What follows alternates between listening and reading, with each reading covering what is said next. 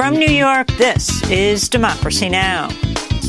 On Saturday, in my direction, the United States successfully concluded an airstrike in Kabul, Afghanistan that killed the emir of al-Qaeda, Ayman al-Zawahiri. The United States is claiming a CIA drone has killed the leader of al-Qaeda, Ayman al-Zawahiri, at a safe house in Kabul, in an area where many Taliban leaders live. We'll get the latest and look at his legacy and the U.S. war on terror. Then we go to the fight for reproductive rights in Kansas. Kansas, which is a state that's been at the center of anti-abortion attacks for decades, has now become a key destination state for patients in Oklahoma and Texas and elsewhere who can no longer get abortions in their home states. Today, Kansans are voting on whether to allow the state legislature here to ban abortion too. This is the first state to vote on abortion since the Supreme Court overturned Roe v. Wade. We'll go to Wichita. Then, as New York, California, and Illinois declare health emergencies over the outbreak of monkeypox, we'll speak to Stephen Thrasher, author of the new book out today, The Viral Underclass, the human toll when inequality and disease collide. All that and more coming up. Welcome to Democracy Now!, democracynow.org, the War and Peace Report. I'm Amy Goodman. The United States has announced it's killed al-Qaeda leader Ayman al-Zawahiri in a drone strike in downtown Kabul in Afghanistan. The U.S. reportedly fired 2 Hellfire missiles at al-Zawahiri as he was standing on the balcony of his safe house located in a wealthy neighborhood where many leaders of the Taliban live. The United States has long accused Zawahiri of being a key 9/11 plotter along with Osama bin Laden, who was killed in a U.S. raid in Pakistan in 2011. President Biden made the announcement of the assassination Monday night. The United States continues to demonstrate our resolve and our capacity to defend the American people against those who seek to do us harm. You know, we make it clear again tonight that no matter how long it takes, no matter where you hide, if you are a threat to our people, the United States will find you and take you out. The Taliban criticized the U.S. attack, saying the drone strike was a violation of international principles. U.S. Secretary of State Antony Blinken accused the Taliban of violating the Doha Agreement by hosting and sheltering the leader of al-Qaeda.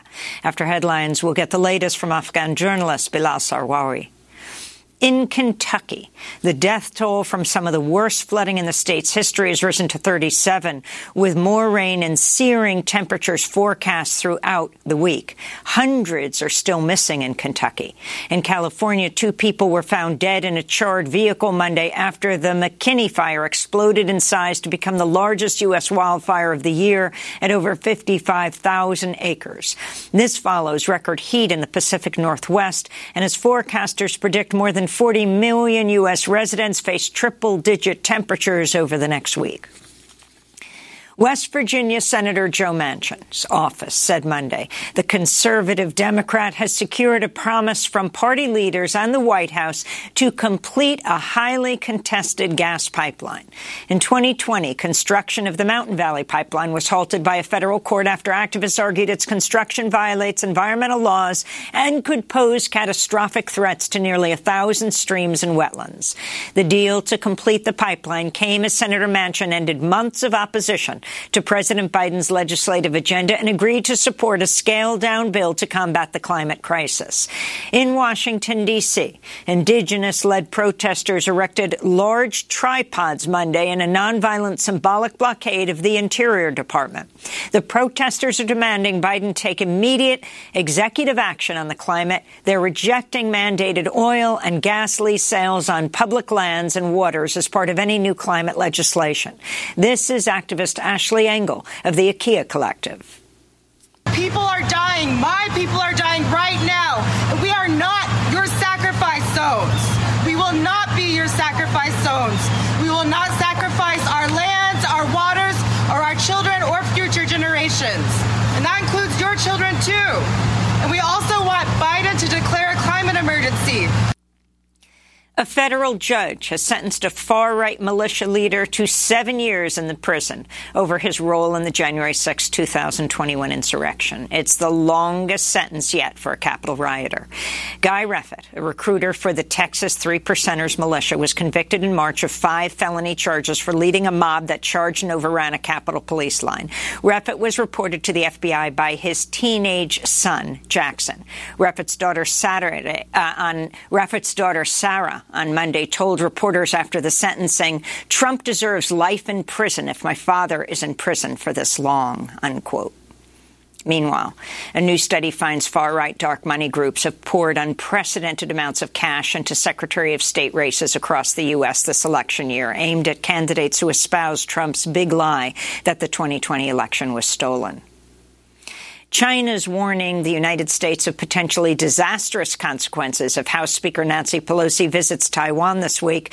The Chinese Foreign Ministry's warning came as Pelosi traveled to Singapore and Malaysia as part of a tour in Asia that includes plans to become the highest-ranking U.S. official to visit Taiwan in a quarter century. If Speaker Pelosi visits Taiwan, it would grossly interfere in China's internal affairs, seriously undermine China's sovereignty and territorial integrity, wantonly trample on the One China principle, seriously threaten the peace and stability across the Taiwan Strait, and severely damage China-U.S. relations. We would like to warn the United States again that China is fully prepared for any eventuality. The Chinese People's Liberation Army will not sit back. In response, Pentagon spokesperson John Kirby warned China against using Pelosi's visit as a pretext to increase military activity around the Taiwan Strait. The U.S. Navy currently has 4 warships positioned in waters east of Taiwan, including the nuclear aircraft carrier USS Ronald Reagan.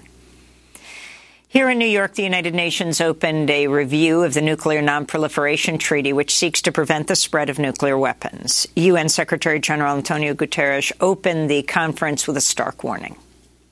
We have been extraordinarily lucky so far, but luck is not a strategy, nor is it a shield from geopolitical tensions boiling over into nuclear conflict.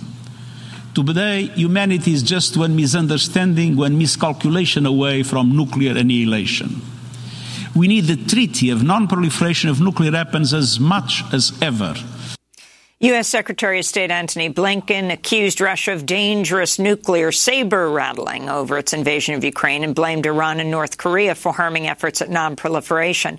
His comments come as the U.S. and the world's 8 other nuclear-armed nations continue to refuse to sign the Treaty on the Prohibition of Nuclear Weapons, which was adopted by the UN last year after it was ratified by more than 50 countries.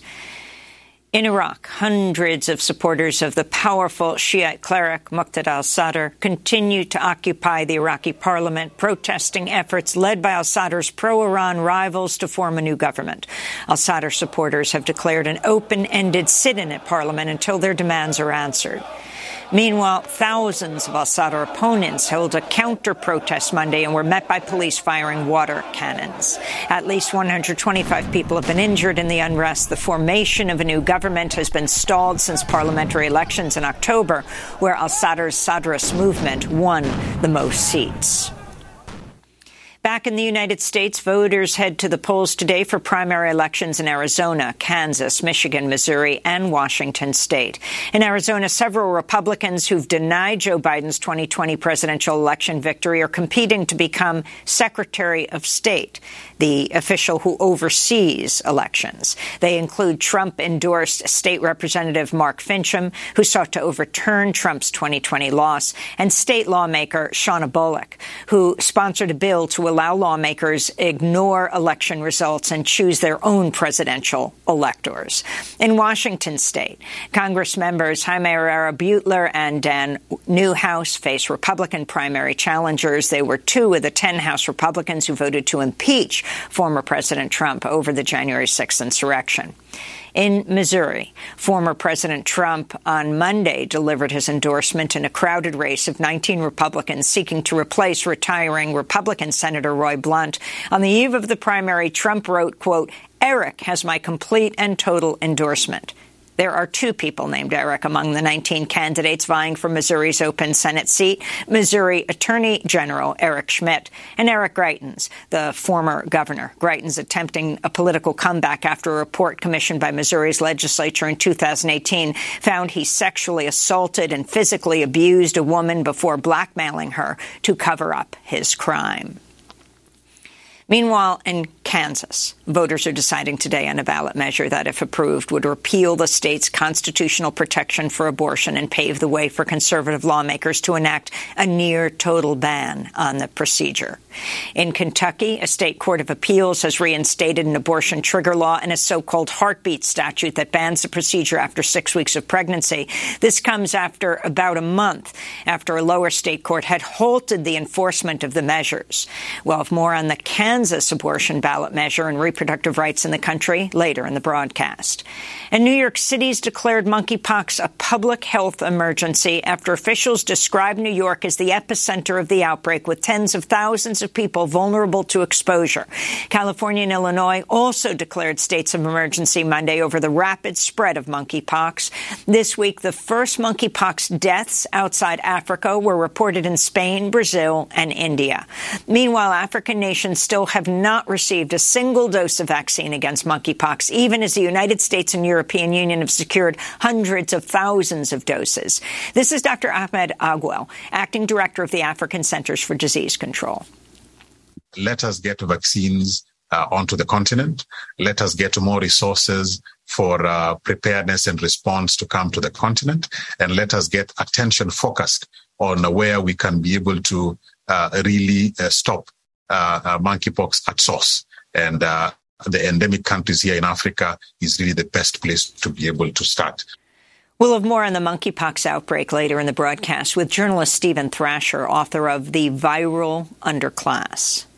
And those are some of the headlines. This is Democracy Now!, democracynow.org, The War and Peace Report. I'm Amy Goodman in New York, joined by Democracy Now! Co-host Juan Gonzalez in New Brunswick, New Jersey. Hi, Juan. Hi, Amy, and welcome to all of our listeners and viewers across the country and around the world. Well, the United States has announced it's killed the al-Qaeda leader, Ayman al-Zawahiri, in a drone strike in downtown Kabul in Afghanistan. A CIA drone reportedly fired 2 Hellfire missiles at Zawahiri as he was standing on a balcony in the safe house located in a wealthy neighborhood where many leaders of the Taliban live. The attack occurred on Sunday morning in Kabul.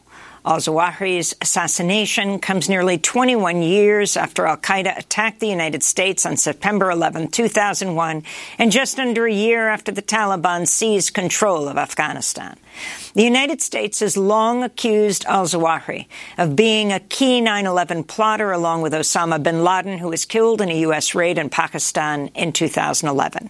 President Biden announced the assassination of al-Zawahiri on Monday night. My fellow Americans, on Saturday, at my direction, the United States successfully concluded an airstrike in Kabul, Afghanistan, that killed the emir of al-Qaeda, Ayman al-Zawahiri. You know, Zawahiri was bin Laden's leader. He was with him the whole time. He was his number 2 man, his deputy at the time the terrorist attack of 9/11. He was deeply involved in the planning of 9/11. One of the most responsible for the attacks that murdered 2,977 people on American soil. The Taliban criticized the U.S. attack, saying the drone strike was a violation of international principles. Secretary of State Tony Blinken criticized the Taliban for allowing al-Zawahiri to live in Kabul. In a statement, Blinken said, quote, "By hosting and sheltering the leader of al-Qaeda in Kabul, the Taliban grossly violated the Doha Agreement and repeated assurances to the world that they would not allow Afghan territory to be used by terrorists to threaten the security of other countries." Al-Zawahiri was a key figure in the international jihadist movement since the 80s. He was trained as surgeon in Egypt, where he was born to a prominent family. In 1981, he was arrested as part of a broad plot to assassinate Egyptian President Anwar Sadat. Egyptian authorities tortured al-Zawahiri and others involved in the plot. The author Lawrence Wright said al-Zawahiri's time in prison and torture led to his further radicalization. After his release from prison, after 3 years, al-Zawahiri traveled to Afghanistan and Pakistan, where he met Osama bin Laden. The United States has accused al-Zawahiri of being involved in numerous attacks, including the bombing of the USS Cole in 2000 and the bombing of U.S. embassies in Kenya and Tanzania in 1998. After 9/11, the United States put a $25 million bounty on his head. We begin today's show with Afghan journalist Bilal Sarwawi, who reported from Afghanistan for 20 years, fled the country after the Taliban takeover, and is now in Toronto. On Sunday, he published photos on Twitter of the house where the drone strike occurred, but at the time, the target of the attack was not known. Bilal Sarwawi, your response to now the news that al-Zawahiri has been assassinated by the United States? Well, I think it's shocking that the Taliban would have kept him in Sherpur, which is a upscale neighborhood not very far from Western embassies, but also the presidential palace. What has come into light that the house that was targeted has 17 rooms, it has 4 stories, it has a basement as well as a balcony. It's sort of a Pakistani inspired villa that was previously rented by an organization with whom I've spoken. And we are being told actually now by multiple sources that the house belonged to the chief of staff for Sirajuddin Haqqani, who's the interior minister of the Taliban, and the police chief of Kabul, someone called Maulay Hamza, also resided in the same street, and that the Haqqanis frequently visited this area.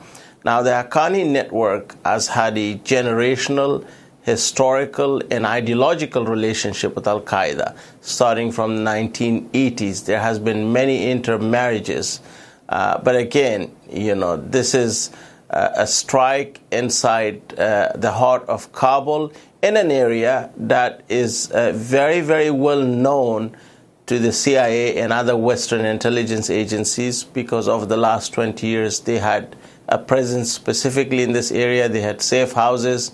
Their partner agency, the NDS, had similar safe houses. And the irony is that these houses did come under suicide and complex attacks by the Haqqani network before the fall of Kabul on August the 15th in 2021. I remember shortly before the fall of Kabul, the house of former defense minister Bismillah Khan was targeted first by powerful car bombs. Afterwards, attackers got inside, and that led to gun battle for hours.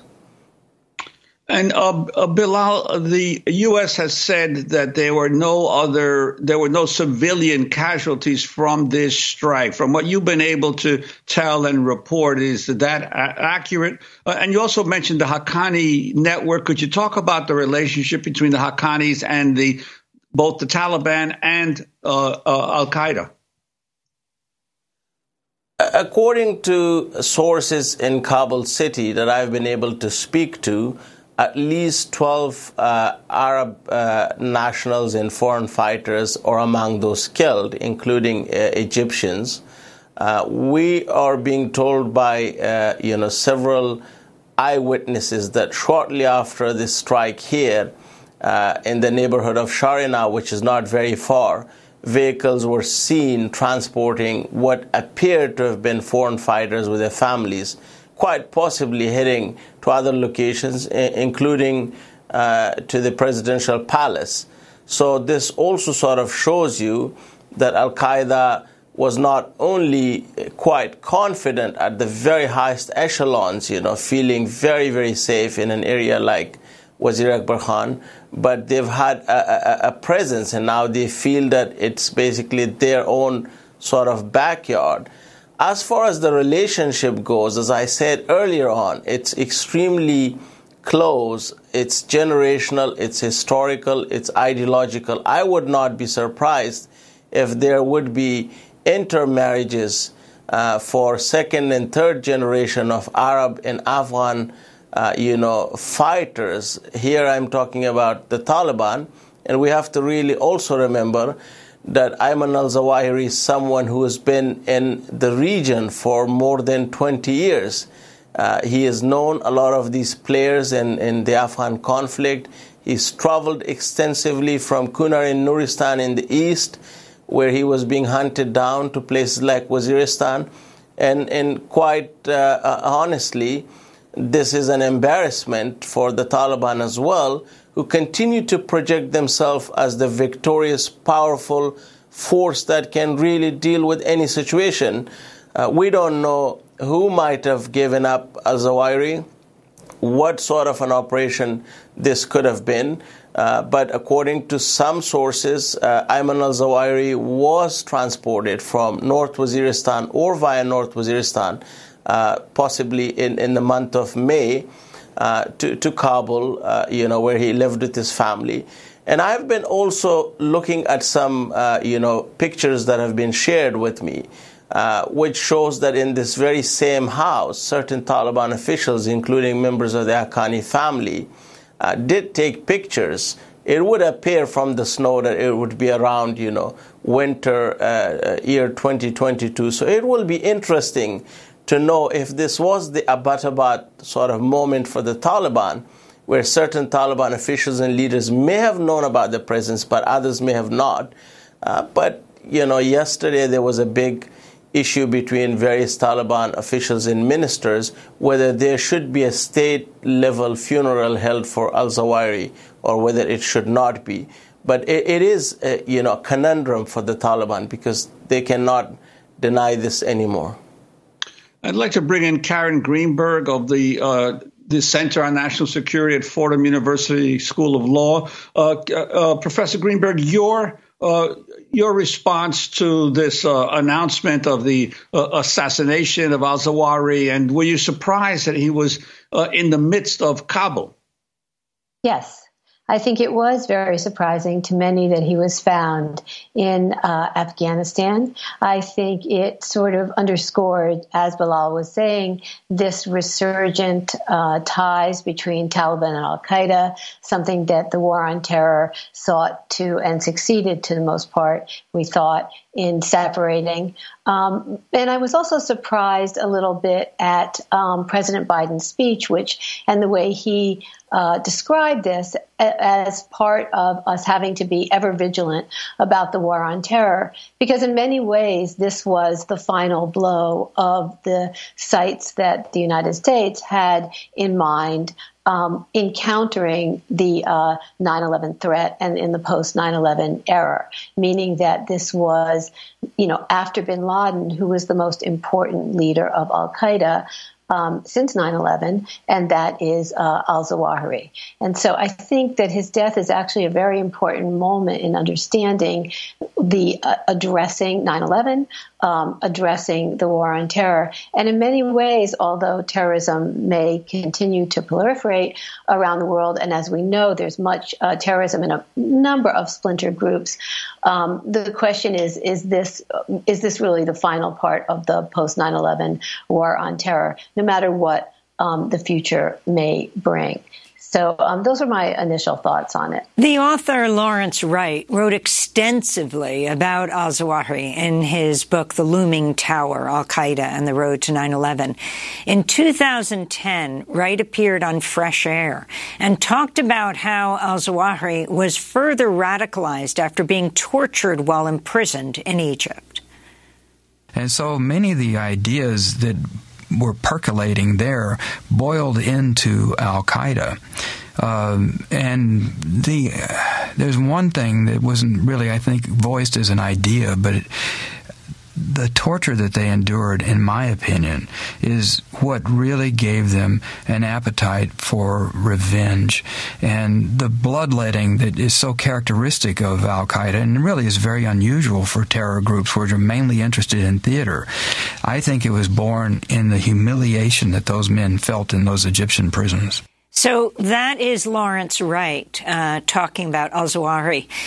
Karen Greenberg, you wrote the book Subtle Tools, The Dismantling of American Democracy from the War on Terror to Donald Trump. Can you talk about the significance of him being tortured and just give us a thumbnail history of who al-Zawahiri was? What is his history?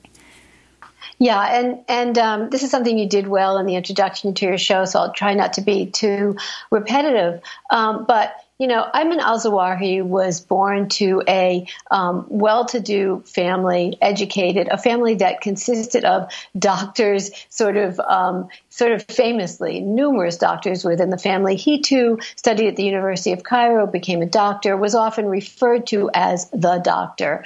And the reason that he was in prison was that he was convicted not of the actual assassination of itself, but of having arms in his possession as part of the plot that assassinated Anwar al-Sadat. And so that is why he went to prison. He went to prison for 3 years. And yes, the stories of how torture affected him I don't think it's just Lawrence Wright. I think he does a fantastic job. He's a fellow at my center, by the way. A fantastic job sort of telling how torture breaks down the human being, breaks down the personality, and really is transformative in terms of how it can lead to violence in the future. And Ayman Zawahiri is an example of this. After he was released from prison, he was expelled from Egypt, and he went to Afghanistan, where he met Osama bin Laden, and began what became this relationship that eventually led to Zawahiri uniting the Egyptian jihadist Islamist forces with bin Laden's al-Qaeda, and was a person who was known for strategy, for masterminding a number of attacks, not particularly charismatic, not particularly liked, but no matter, a very effective strategist in terms of fighting. He was identified not just with the plans for 9/11, but prior to that, for the attack on the USS Cole in 2000, which led in the Gulf of Aden off of Yemen, which led to the deaths of 17 servicemen, U.S. servicemen, and also, he was indicted, along with bin Laden, in the indictment against those who conducted the bombings, as you mentioned, in East Africa in 1998. And so he has a long history after that imprisonment of violence in the name of jihad. And the other thing about Zawahiri that's interesting is that it was bin Laden that basically said, we are going to be an internationalist organization, and we are going to attack the West, and we are going to attack the United States. Prior to that, much of Islamic Jihad has been focused on local issues, local insurgencies. Under Zawahiri's command, after the death of bin Laden, there was a return, not a separation entirely from anti-Western, anti-American, but a return to a focus on local issues, local insurgencies. And much of what Zawahiri did was to try to have a hand, if not a formal affiliation, with many of these terrorist groups that were proliferating in the Middle East, in Africa, and elsewhere. And so he's had an important imprint on al-Qaeda for many, many decades now. And so, we'll see what his death actually means going forward in terms of the organization of al-Qaeda, because we don't really know, although many think it will be the third in command, Saif al-Adil, who will be in charge of al-Qaeda going forward.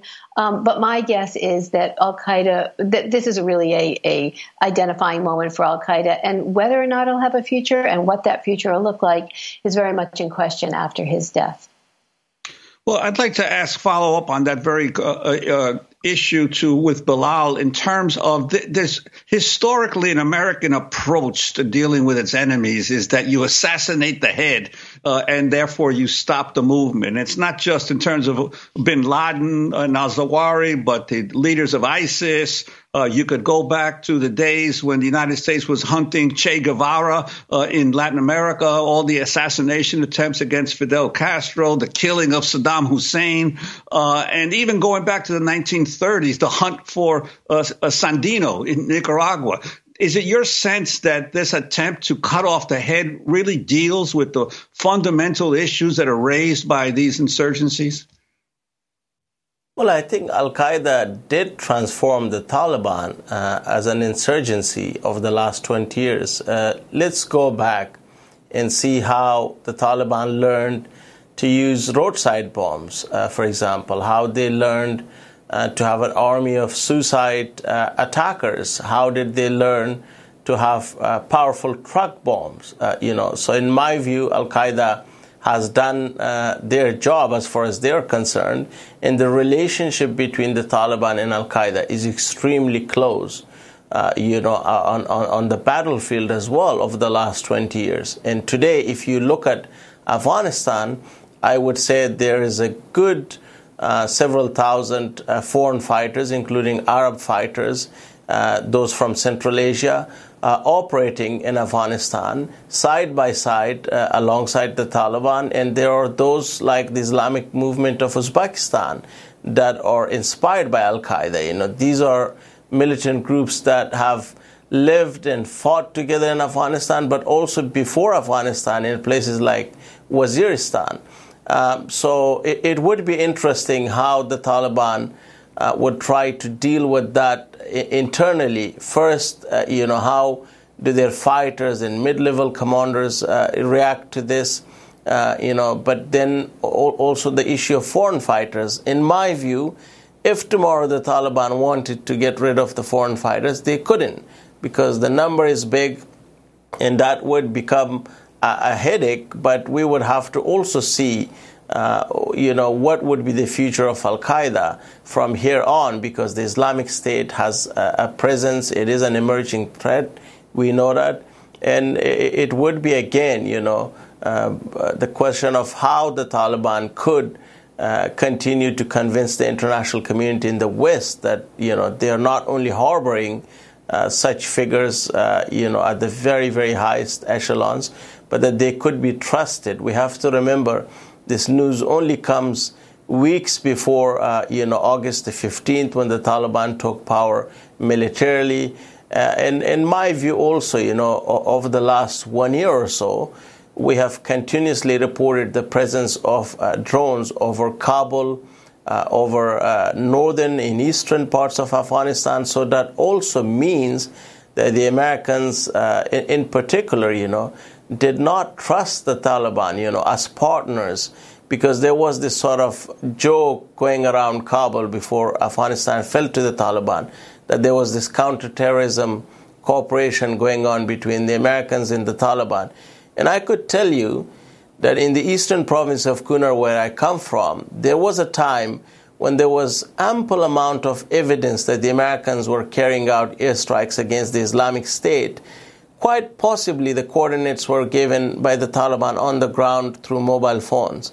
And that did not send a very powerful message at that time to the Afghan government and specifically to its special forces, who had a very close relationship with the American army. We want to end by going back to President Biden's speech last night and getting Professor Greenberg's comment on the war on terror. As Commander-in-Chief, it is my solemn responsibility to make America safe in a dangerous world. The United States did not seek this war against terror. It came to us, and we answered with the same principles and resolve that have shaped us for generation upon generation. To protect the innocent, defend liberty, and we keep the light of freedom burning, a beacon for the rest of the entire world, because this is a great and defining truth about our nation and our people. We do not break. We never give in. We never back down. Karen Greenberg, your response to Biden and the so-called war on terror. My response is that the speech could have been much more about how this is a final moment in the war on terror as we defined it after 9/11. I do think that Biden is seeking vindication for pulling out of Afghanistan and being able to say, look, we can still protect ourselves even in Afghan space if we need to by these over-the-horizon strikes. I did think it was a little more bellicose in terms of what the future may bring than I think many of us who who have studied the pitfalls of the war on terror might have hoped for. On the other hand, this was an important moment in saying that those who brought about 9/11 and many of the attacks prior to 9/11 and who threatened the United States after 9/11 have been dealt with. The real question is, how does the United States move on now that we're really in a different era of great power rivalries, of our attention is turned to elsewhere in the world? And as terrorism experts had said from the very beginning, managing terrorism as opposed to making it a war may very much be the future of counterterrorism, although I'm not sure we would know that from Biden's speech last night. Karen Greenberg, Director of the Center on National Security at Fordham University School of Law, and Bilal Sarwawi, Afghan journalist. We thank you both for being with us. Next up, voters are going to the polls today, among other places, in Kansas. There to decide whether to repeal the state's constitutional protection for abortion and pave the way for conservative lawmakers to enact a near-total ban on abortion. We'll go to the latest in Wichita. Stay with us.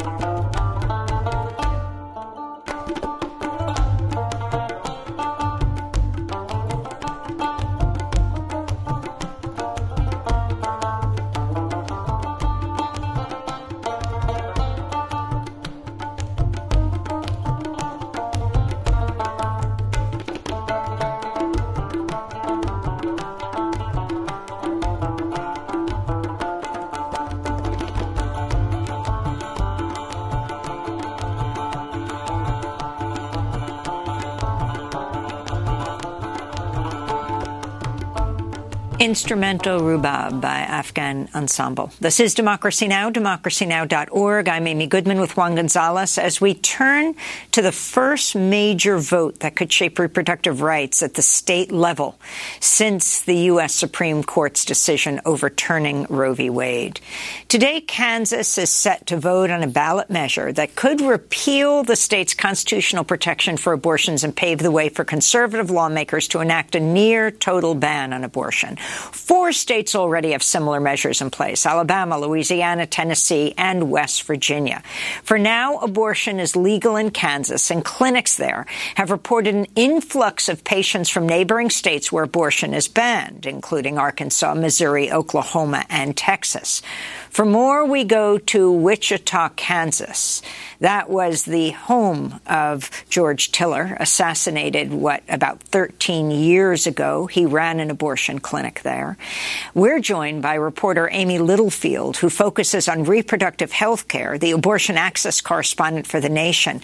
Her recent piece, in these 6 states, abortion rights are literally on the ballot. You've been on the ground, Amy, in Kansas ahead of today's vote. Welcome back to Democracy Now! Lay out what you're seeing. Hi, Amy. It's great to be with you on this pivotal day. I'm here in Wichita, Kansas, not far from the clinic of the assassinated abortion provider, Dr. George Tiller, where I spent the day yesterday. And I wanted to come to Wichita to report on this amendment because it's a city with such a deep and rich history and complicated and violent history when it comes to abortion rights in this country.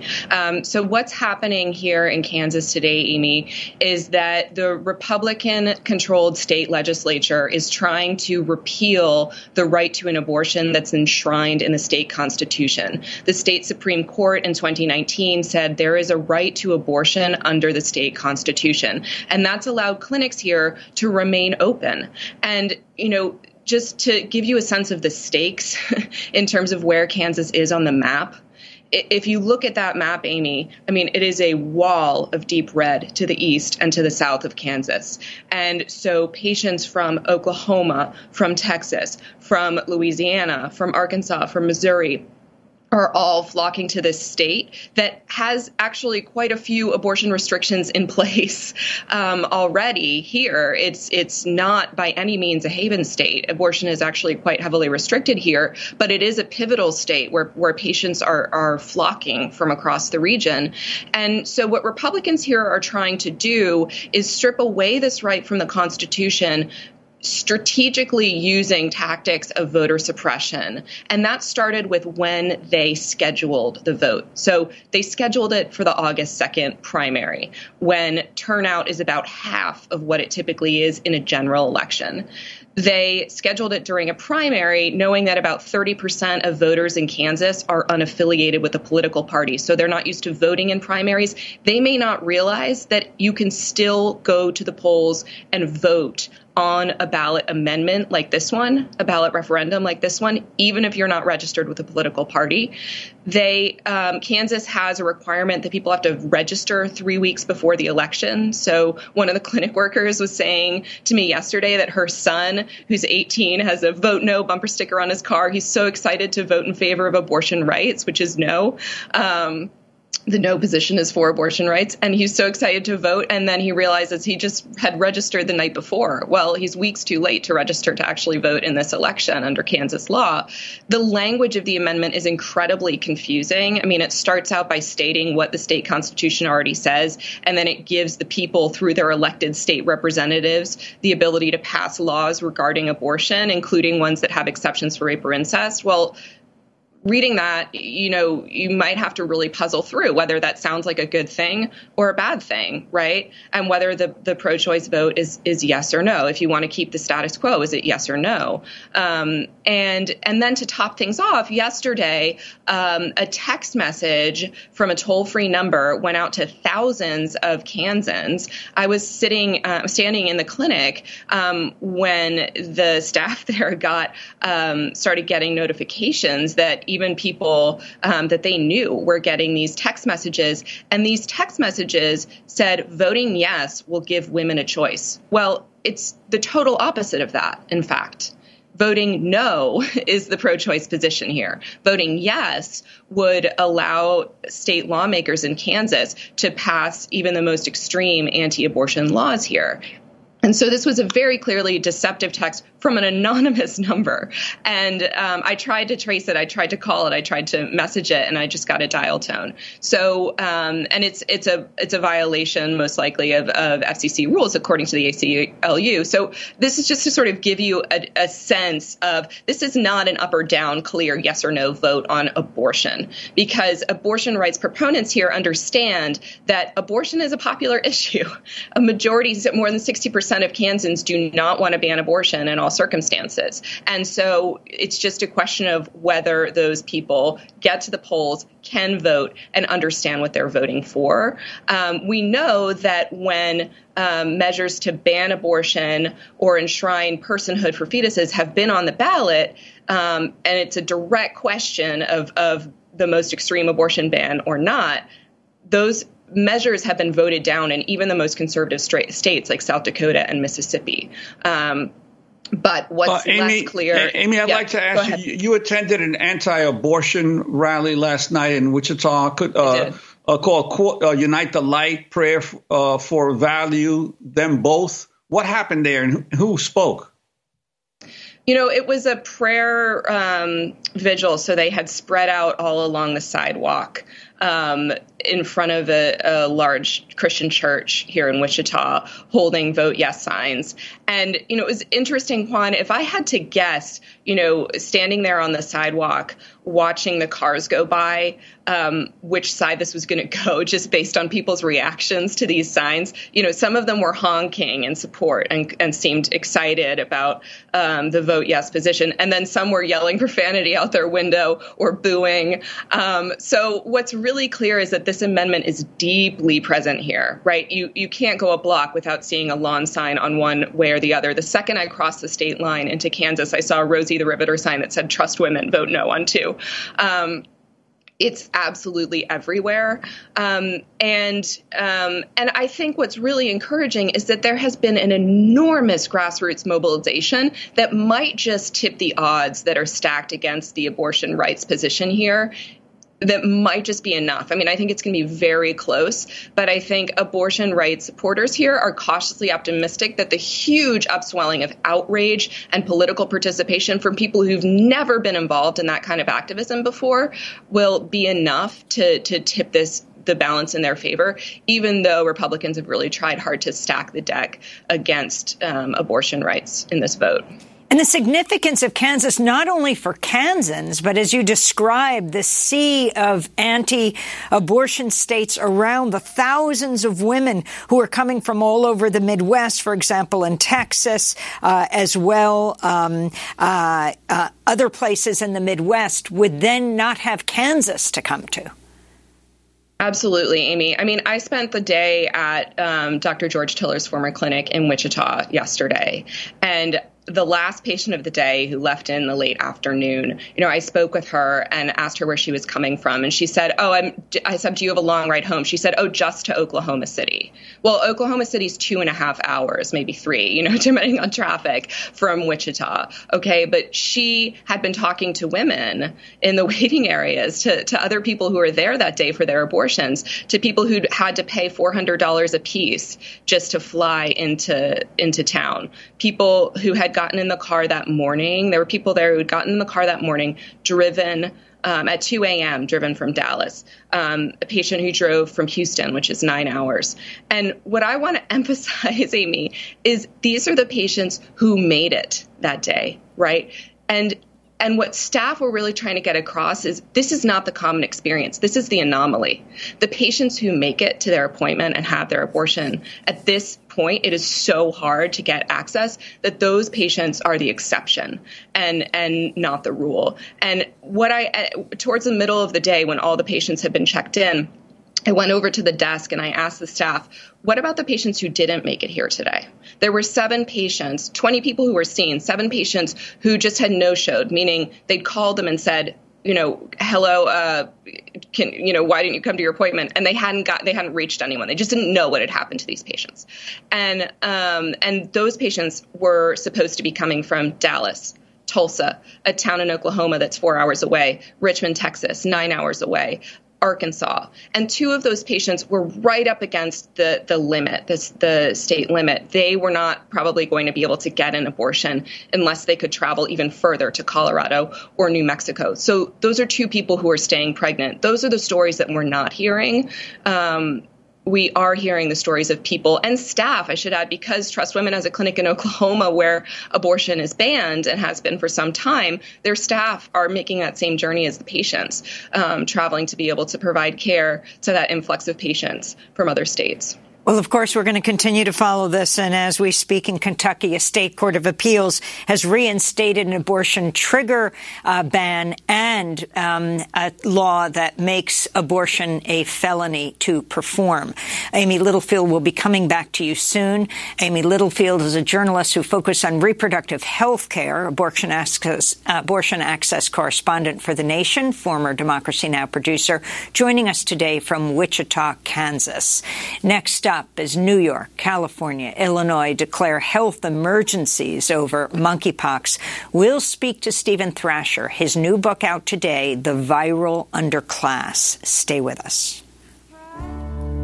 It's always okay to cry. You don't even need to know why, but don't you ever feel alone inside. If you need to know the truth, I still haven't got a clue.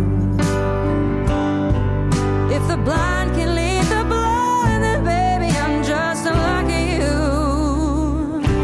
You're a stone wall in a world full of rubber bands.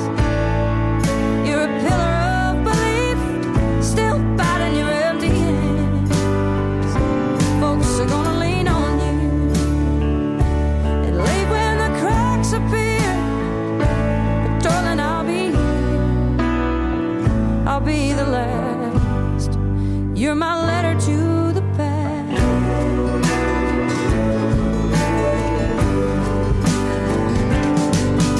Letter to the Past by Brandi Carlile. This is Democracy Now!, democracynow.org, The War and Peace Report. I'm Amy Goodman with Juan Gonzalez. President Biden is naming top officials from FEMA, the Federal Emergency Management Agency, and the CDC, Centers for Disease Control, to coordinate the White House response to monkeypox here in the United States, where the virus has been reported in 47 states and Washington, D.C. New York City has now been declared monkeypox, or has declared monkeypox a public health emergency. Officials describe the city as the epicenter of the outbreak, with tens of thousands of people vulnerable to exposure. California and Illinois also issued a state of emergency over the rapid spread of monkeypox. Worldwide, over 23,000 infections have been detected in at least 80 countries, with the U.S. leading confirmed cases, though health experts believe many more monkeypox cases have gone undiagnosed due to shortages of testing. This week, the first monkeypox deaths outside of Africa were reported in Spain, Brazil, and India. For more, we're joined by Stephen Thrasher, an LGBTQ scholar, professor at Medill School of Journalism at Northwestern University, faculty member of Northwestern's Institute of Sexual and Gender Minority Health and Well-Being. His new book is out today, The Viral Underclass, The Human Toll When Inequality and Disease Collide. Stephen Thrasher, welcome back to Democracy Now! Congratulations on the release of this extremely important book. You wrote a piece for Scientific American headlined "Blaming Gay Men for Monkeypox Will Harm Everyone." Talk about why this is so important and what we should understand about the state of monkeypox in the United States and around the world now. Thank you so much for having me, Amy. I wrote that piece, I started writing it in the end of May, and like many people I'm in conversation with, we were extremely concerned about the way that monkeypox was moving around the world and how we were starting to see cases in the United States. And so at the time, I was making the case to the Biden administration, to the national government, that we really needed to proactively go ahead and start vaccinating men who have sex with men, particularly considering that we were coming into Pride Month. There were multiple opportunities all through June, beginning where I live normally in Chicago with the International Mr. Leather Festival, and there are going to be Pride events all through the month. And we really needed to take that opportunity to vaccinate people because we could see where the outbreak was happening. That did not happen, as the New York Times reported last week, really enragingly. The Biden administration had the option to purchase 300,000 doses of this new vaccine that works quite well and is easy to administer, but kind of took a wait-and-see approach. And so that's why we're seeing this unfolding disaster now. And this is a difficult thing to think about and parse, but it's really important that we think about it and drill down on it. That this disease is one that in theory can affect anyone, but it has worked its way particularly into communities of men who have sex with men. And there are reasons why I think that it's important to think of it as a sexually transmitted infection. Like other viruses, HIV, hepatitis, herpes, HPV, STIs can move in a variety of ways, but this one is really moving sexually right now. And I had started looking into last week a couple of different research papers. One was out of London, which showed 196 of 197 cases were from men who have sex with men. That is new information that we didn't quite understand in a lot of countries in Europe and North America. But also, as NPR was reporting earlier this week, based on a research paper I had also recently read, there's a man, Dr. Aguena in Nigeria, who had looked at an outbreak and studied an outbreak in 2017. And in 2019, he started publishing research saying he had reason to think that this virus was moving through genital secretions. So we have on our hand a situation that has taken a turn. This virus has changed. A lot of people's reference around monkeypox is thinking of it primarily coming off of close contact with animals and close contacts with other people, but it seems to have changed in a way that it's particularly moving through sexual contact between men who have sex with men. This does not mean that it's a gay disease and shouldn't be stigmatized that way, but we shouldn't be ashamed to think about who it is affecting and how it is affecting people and to deal with it with a great sense of urgency, not with panic, but with a real sense of urgency right now. And Stephen Thrasher, in your book, you break your book up into 12 chapters that look at 12 factors that create the conditions for unequal viral transmission. And some of the chapters, one on racism, on individualized shame, on capitalism. Could you talk about why you structured the book that way, and especially the chapter on individualized shame?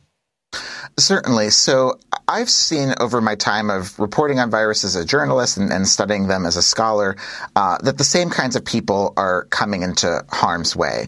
And it's been alarming sometimes when you look at how different the viruses are. So I'd seen for years in reporting on the criminalization of HIV and on the killing of black people by police officers and black poverty that you kind of see the same maps. HIV is happening in the places where police violence happens a lot.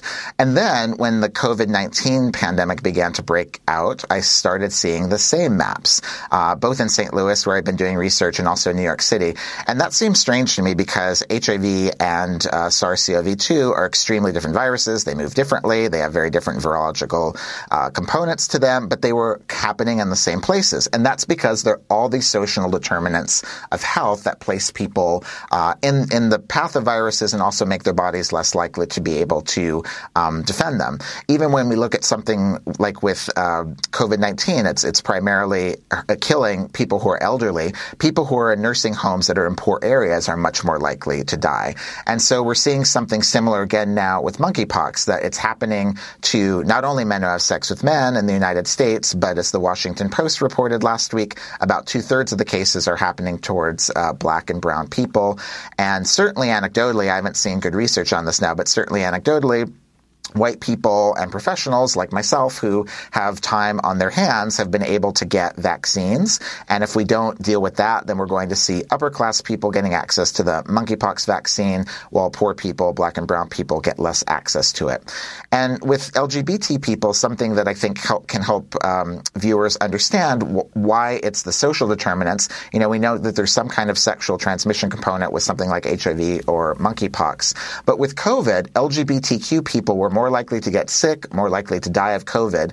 And that's not because there's any sort of sexual component to COVID. It's because LGBTQ people are structurally lower class. We're poor. We're more likely to lose our jobs. We're less likely to have salary jobs. We're less likely to have health insurance. And so all of those things make our bodies vulnerable in such a way that viruses have an easier time getting into them. Particularly anti-trans laws and anti-trans practices make it difficult for people who are trans to get the health care that they need in general, and the health care they need around viruses specifically much more difficult. And then we become a much easier point of entry and reproduction for viruses. And you also write about the role of borders, because obviously viruses do not respect borders of nations. And could you talk about that as well? And I think we have got about a minute or so. Sure. So borders themselves create a kind of violence. And when we try to keep people inside of a nation or inside a gender identity, we put up a very strong wall. And the United States, one of the biggest parts of our viral history is that at Guantanamo Bay, it was not founded for 9/11, referring to your stories earlier from Day. It was actually founded 10 years before that, when the first Bush administration tried to keep Haitians from coming into the country. And they set up this infinite detention camp in Cuba at Guantanamo Bay. And they tested everyone for HIV, and they sterilized everybody who was positive for HIV. And so we imagine that the U.S. has no viruses in it, that they're somewhere else. But with monkeypox and COVID, we are the leading country in the world with these infections. And so it's not a matter of keeping them out. It's a matter of dealing with them inside the borders of our own country and working with other countries to lower transmission. We're showing images by Molly Crabapple, by the way, who illustrates your book. Amazing. We're going to do more in part 2, but we only have 20 seconds. Not a single vaccine has made it to Africa. That's certainly my understanding. I know that none had made it to Nigeria, where Dr. Goina had done this really amazing work. And if we had dealt with these countries and helped them earlier, we would not be dealing with this global pandemic now. And we're going to talk much more extensively about this in part 2 and posted at democracynow.org. Stephen Thrasher, LGBTQ scholar and journalist, his new book, The Viral Underclass, The Human Toll When Inequality and Disease Collide. That does it for our show. A belated happy birthday to Rob Young. I'm Amy Goodman with Juan Gonzalez. Stay safe, wear a mask.